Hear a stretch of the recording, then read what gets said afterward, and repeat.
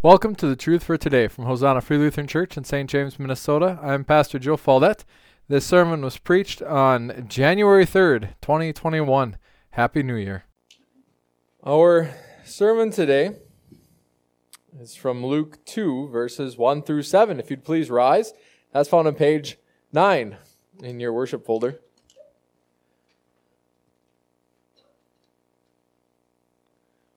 Luke 2. Verses 1 through 7. And I read in Jesus' name. In those days, a decree went out from Caesar Augustus that all the world should be registered. This was the first registration while Quirinius was governor of Syria, and all went to be registered, each to his own town. And Joseph also went up from Galilee, from the town of Nazareth, to Judah, to the city of David, which is called Bethlehem, because he was of the house and lineage of David, to be registered with Mary, his betrothed, who was with child. And while they were there, the time came for her to give birth. And she gave birth to her firstborn son, and wrapped him in swaddling cloths, and laid him in a manger, because there is no room for them, no place for them in the inn. Let us pray. Father, as we come now and worship you, through meditating on your word, through seeking to apply it to our lives, Lord, we pray that you would work and that you would be honored and that you would bless us. Lord, that we might see how the truth of who you are applies into our lives. Father, I ask this in Jesus' name. Amen. You may be seated. Today we're talking about sovereignty. And as I was reading through this text, I was praying, God, what do you want me to observe here? What's going on? Because a text is kind of like, you can think about it like the stars. And so any sermon within that text is like a constellation. So you're taking point and point and point and showing how they line up and what they do together. And so as I was praying about this one, because I don't know about you, I've read this text quite a few times. This actually was the part in my Sunday school Christmas program. I memorized this text. And I did that 3 years in a row. So the third year is easier to memorize. Which I still struggle now to read it in a different translation because I memorized it in New King James. But I've read this text so many times, like, what more is there? And so I was praying about that. Okay, God, what do we want to talk about today? And sovereignty. We see the sovereignty of God at play. And as we see the sovereignty of God at play, we ask the question, well, what does it mean? And then what does it not mean? Because there's one positive and there's two negatives. It means that God's timing works out, that God makes things work. But then it doesn't mean that we're going to have lives of ease, and it doesn't mean that we're going to have lives of comfort. So to start out with, we're going to look at the timing, because the timing of this is just amazing. In those days, a decree went out from Caesar Augustus that all the world should be registered. And in those days, so what do we see God doing? God's setting up the time of the world. You know, this is God choosing, this is God working, this is God making it so that Caesar decides somehow, and I don't know how sovereignty works. We'd have to ask Lindy about that because he did a Bible study on it. Right, Lindy? Yeah, Lindy can explain it to you. I don't know how sovereignty works, but I know what it does. And sometimes the what is more important than the how. Because if I knew the how, that wouldn't help me. But if I know the what, that actually grants me the ability to walk in greater confidence. And so the what here, not the how, is we see Caesar deciding somehow that this is a time that all the world needs to be registered. All the world needs to be taxed. We need to figure out how many people there are in Judea. We need to figure out how many people there are in Asia Minor. We need to figure out how many people there are in all these places so that we know how much to charge them for taxation. Because they didn't come and they didn't tax Jim and they didn't come and tax Ken. They came and they taxed Watonwan County. And Watonwan County needs to pay this much money. So that's how they did the taxing. They did it by province. So God put it on Caesar's heart somehow, some way, that this is the time, this time specifically, this is the opportunity. We're going to make this taxation thing go. And God does this in the whole world.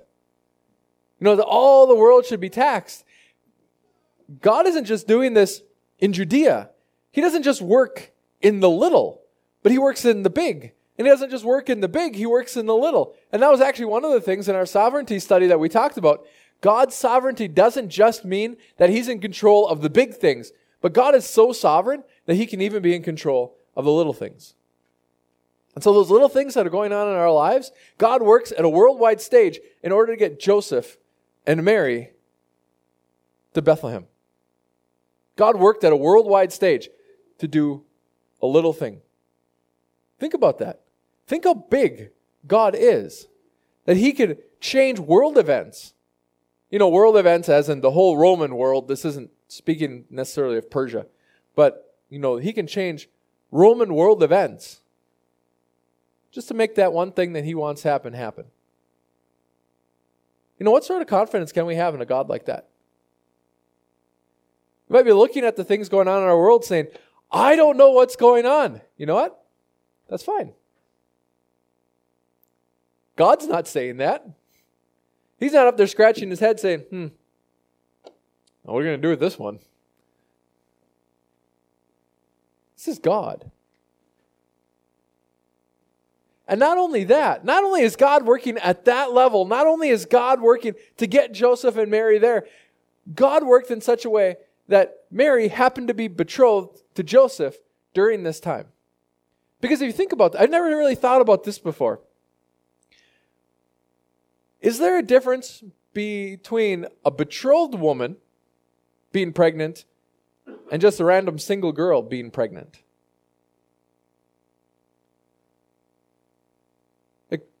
Joseph's technically the husband here. So what are the responsibilities of a husband?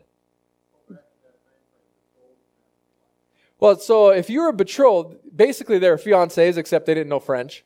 And so they were set to get married, but their marriages were arranged. And so it would be like you saying, you know what, I'm going to find a decent guy for Emily. And we're going to set this up so that when she reaches an age of maturity, so I don't know, 45 or something like that, they can get married. Whatever. Abby's got a few more years yet too, so she's like, you're going through counseling now.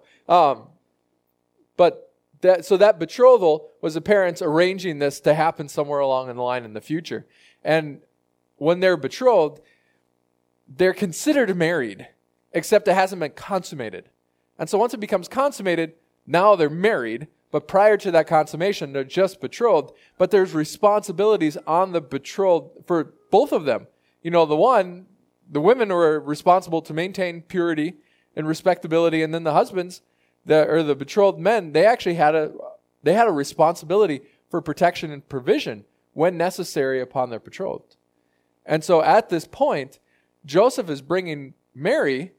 We don't know anything about Mary's parents because they're just betrothed. But Joseph is taking this rule, this realm of responsibility, protection for Mary. So he's taking ownership of her. Ownership not in the sense that I own you, but ownership as in the sense of, your problems now are mine. I'm taking those problems. I'm taking those difficulties. Because a single girl, that would have been bad. A betrothed girl, that was still bad. But at least she had, a man there for protection, for provision.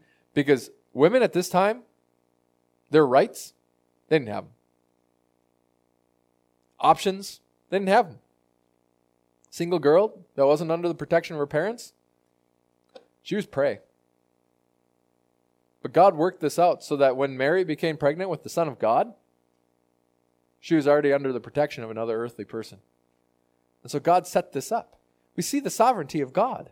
We see God setting these things up so that Mary and Joseph were able to get to Bethlehem at the right time.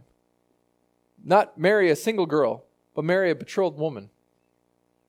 Even though she was pregnant, even though it hadn't been consummated, God's working this out. So as we see God doing these things, to take a step back and to apply, I was joking with Kirsten about the God variable. The God variable into all of the things that are going on in this world. I'm sorry to keep using math, but I often think about life in terms of math because math makes sense to me and life doesn't. So you put in a God variable and everything becomes possible. And anything becomes possible because it's God. So what's going on in our world right now? Is there potential bad? Well, yeah. You stick that God variable in that, and that potential bad becomes potential good. Potential chaos becomes potential order. Potential. We don't know what God's up to, but he's God. If he can put it on Caesar's heart to tax the whole world just to get Mary and Joseph down to Bethlehem, I think we can have pretty good confidence, like we talked about in our prayer group, confidence in such a God. And so as we're walking in this world and as we're living this out, our media is telling us, be afraid, be afraid, be afraid. This new COVID strain, it's more, It's more contagious than any other, but there's no evidence that it's any less lethal. There's no evidence either way, so they're half right. They're just leaving out an important part. YouTube will probably censor me for that. But why do we need to live in fear?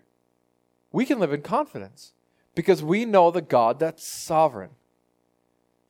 So that's what that means. God's sovereignty says God can work through all of this, and God can work in all of this, and God does work in all of this, and God is bringing about a bigger plan. And that means that we get to live easy and comfortable lives, right? No, not so much. Because you think about the Roman world being taxed. How many of you enjoy paying taxes? I'm going to put my hand down too. No, but the whole world, the whole Roman world is going to be taxed. That means that they were under occupation. They were ruled by someone that they didn't vote for, that they didn't put into power, that considered them second-class citizens. That's the way that Mary and Joseph interacted with the world. That's the world that the Son of God came into. Also the world that the Pilgrims tried to leave and come to America. But that's the world at this point. And that's not an easy situation. A Roman soldier could come in and they could steal from you and you'd have no recompense. None. You'd have nowhere to go. You couldn't bring that to anybody. The government would say, I don't care. Governor, the king, what's your piddly problems? You were occupied. You had no rights, but you had responsibilities. You were functionally slaves to the government. I'm not going to make any offhand comments there. But this is, you think, well, God's invading the world. God's sovereign over the world. Why doesn't he just give everyone freedom? I don't know. It's just not the way that it works. Can't I just have my own way? No. God's sovereignty doesn't mean that our lives become easy. The Roman world was occupied. They were under the thumb of the Roman government. And it was hard. Mary and Joseph, they had to travel. Joseph also went up from Galilee, from the town of Nazareth to Judea, to the city of David, which is called Bethlehem because he was of the house and lineage of David. You think about that. Is travel today hard? No. It's kind of a pain in the rear end to have to put on a mask in order to go into a convenience store. But that's about it. It's annoying that we have to sit in the car for 6 hours or 18 hours to go all the way to Houston. But then we're, traversing the whole United States in 18 hours. They're walking. They're walking in dangerous times because this is a time, the Roman soldiers, if you were in danger from soldiers, so you were in danger from Romans, and then you were in danger from bandits. You had to figure out your own food. You had to figure out your own water. You're walking for days doing this. You're bringing along whatever you can, and then you're responsible to carry that. They didn't have cars to do this stuff. And so I was reading this, I was like, why didn't God just have Joseph and Mary be born in Bethlehem? Could God have done that? Have you guys ever heard of the butterfly effect? It's a philosophical idea that a butterfly's wings beating in Brazil can cause a typhoon, a hurricane in the Atlantic Ocean. And so this philosopher, he kind of worked through, I don't remember, Brian, do you remember the name of the philosopher? I don't either. But he worked through how this is possible, that these little events, these little changes can have huge effects in our world. The beating of a butterfly's wings in some tropical area or rainforest area could actually have these large effects on a worldwide scale. So could God have had Mary and Joseph born in Bethlehem so that they wouldn't have had to travel? So that they would have had family there? Yeah, he could have done that. But he didn't. God made them go through the journey. I was thinking about that. That's what God does to us. Could God sanctify us right now? Each and every one of us could be perfected right now. When Christ comes back, that's what he's going to do, right? That's what we're told in 1 Corinthians. In a moment, in the twinkling of an eye, in the last trumpet. I think that's 1 Corinthians. I should have looked that up beforehand. But that's what God says. We will all be changed. And so we'll all be sanctified instantly. Could God do that? Yeah. But he hasn't to me. Maybe Peg, but I haven't experienced it. God wants us to go through that journey. He wants us to travel. God's sovereignty doesn't mean that things are going to be easy. He doesn't take away those hardships. He doesn't take away those difficulties. He doesn't take away those struggles because he wants us to learn to trust him, to rely on him, to walk with him, to participate with him. And he doesn't take away all reasons for doubt either. So if you put yourself into Joseph's shoes, have any of you known to do what the right thing was? You're like, I need to act in this situation, and this is the right thing to do. Have any of you ever been in that situation where you've known to do the right thing? And then when you're doing it, you're asking the question, is this the right thing? Is this what I'm supposed to be doing? You're wondering, you're doubting, and Satan's working on you, and your brain's working on you, asking, am I sure I'm right? Am I doing what God really would want me to do? Is this really what Scripture says? Maybe I missed something. As Joseph is traveling through all this time, through all this situation, going from inn to inn, finding no room, I would wager that Joseph's probably still doubting. Probably still struggling. Because we go through those doubts. We go through those struggles. Am I in God's will? Because even though an angel came to Joseph,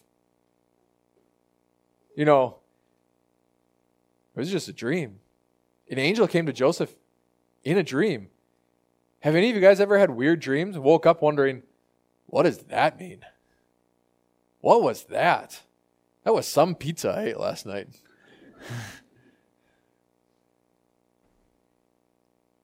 God doesn't take those away. He calls us to bring them to him.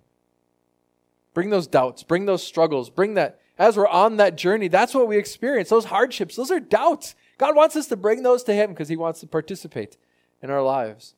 He doesn't make things easy. He doesn't make things comfortable. Because Mary still had to give birth. And while they were there, the time came for her to give birth. Do you know that in Buddhist mythology, the Buddha wasn't born? He was immaculately conceived, but he wasn't born. He just came out of her side, out of the side of his mother. No birth necessary. Wouldn't that be great? Just boop, there's the baby. I know that would have been easier on Kirsten. Mary, that's not the way that things worked for Mary. Mary had to go through the pain, through the struggle, through the difficulty, through the hardship, through the danger. Because you know what? Giving birth during this day and age was dangerous. You could die. There are lots of mothers who died. There's lots of babies who died in childbirth. So Mary had to go through that. Had to go through that fear, that turmoil, that difficulty, that hardship. Any of you ever have to go through fear, turmoil, difficulty, hardship? Stop and say, well, thank you, God, because you're allowing me to experience this even in your sovereignty. that means that fear, that difficulty, that turmoil, that hardship, this actually becomes a blessing. It becomes a weight by which God makes us stronger. There's a fitness guru called Pavel Tsatsouline, and in one of his books, he says, the weight teaches. And so he advises in one of these books to jump weights. Don't go up 2 pounds, 2 pounds, 2 pounds. He said, go up 18, 10 kilos. And he said, because the weight teaches. You can't cheat. It teaches you how to use it. And I think about that very often after I read that book. It's like, that's deep. The weight teaches. So why did Mary have to give birth? It was a learning, sanctifying, growing opportunity for Mary. To trust, to rely, to look to go through the time of turmoil, doubt, pain, suffering. And they had to go through poverty. And she gave birth to her firstborn son and wrapped him in swaddling cloths and laid him in a manger, because there's no place for them in the inn. Swaddling cloths, you think of these nice white linens that they usually have in manger scenes? Yeah, no. These are rags. These are ripped and torn and just whatever stuff they could gather together, because Jesus was born into poverty. He wasn't born into a king's mansion. He wasn't born into a castle. He wasn't born into a lord's house. He was born into poverty. God is sovereign. Why don't we just have everything we want? God says, no. Why? You know what? There's probably a billion reasons why. But God says, this is what I've given you. And did God give Jesus enough? Yeah. Here's swaddling cloths. That's all you need. Oh, but I want more. Here's what you need. But I want more. Here's what you need. Thank you, Lord. It's not comfortable. It's not comfortable not, wondering. I remember this when I was in college and when I was working for Campus Crusade, and they were having all sorts of issues with the IRS and getting me paid because I was in this weird intern B thing. The year after I quit, they actually canceled it for the whole nation. I don't think that was my fault, but you never know. I went 3 months without being paid as a college student. I got down to the point where I bought a $30 cup of coffee because I didn't have 97 cents in my checking account. I thought I had money in that. But I went to pay and they accepted my card, and that was back in the days when they would do that. And so I had a $30 bill on my debit card because I didn't have 97 cents in my checking account. And I hadn't gone through Brian's budgeting class at that point. So if any of you are in that situation, come talk to Brian. That was tough. I didn't know where how am I going to make this work? It worked. I'm here. It wasn't even that good of a cup of coffee. Shame. God's sovereignty doesn't mean riches. Oftentimes, God's sovereignty means poverty, as the world counts it. But the way the world counts things? Who cares? God's sovereignty doesn't mean acceptance. Oftentimes, it means rejection. Rejection by the world, because there was no place for them in the inn. I was talking to Doug Larson. They'd been coming here for a little bit, and then because when the COVID thing came up, they're looking forward to coming back. So I was talking to Doug Larson, and Doug was saying, why were they even looking for a place in the inn? I never thought about that. Why were they looking for an inn? This is where their family lived, right? Joseph's of the house and lineage of David. He would have had relatives down there. Why would they be looking for an inn? Not only was there no room for an inn, but there is no place among family. There is no place among family, quite possibly. That's speculation. Because we got a betrothed couple where the woman is pregnant. And if a couple that was engaged came up to you and she was pregnant and she said, actually, an angel came and told me that this is from the Holy Spirit, it'd be like, not only are you pregnant and immoral, you're also insane. Think about that. This is what Mary and Joseph are going through. They don't have any relatives that'll take them in. There's no inn that'll take them in. They have to go to a stable for Jesus to be born in a manger. They're rejected by men. There's no place for them in this world. Like, if God was sovereign, wouldn't God just open a door? Well, he did. It just wasn't among people. And with all of this should give us hope. Because in all of these situations, did God provide? Absolutely. God brought them through. We don't have to be afraid. God is sovereign. When things aren't working out, in the small term, in the short term, we can say, but God is still sovereign. God will bring us through, because no matter what turmoil or struggle or difficulty we have in this world, the greatest lesson that I've ever learned about time is it doesn't stop. We're going to come through. That's the joke about 2020. Well, at least 2021 will come. Well, we didn't really know that. It has come. So we have one of two options. One, I'm going to die and see the Lord. Two, the Lord's going to come back. No matter what goes on here, one of those two things is going to happen. We'll go through. Praise God. We don't have to be afraid, do we? We know a sovereign God who will provide what is necessary, who will save us out of this world. So walk in confidence. Brothers, sisters, walk in confidence. This is the God we know. This is the God that Jesus came to reveal to us. And he came in such a way that even his coming revealed it to us. So we can trust. We can trust. Because God is sovereign. Amen. Let us pray. Father, even though I don't understand fully how your sovereignty works, still can trust your timing. Still can trust your working. Still can trust your providing. Lord, even the fact that it was brought up today in our prayer group, it's your timing. Thank you. Lord, I thank you that fit in with what we're talking about now. Lord, we thank you.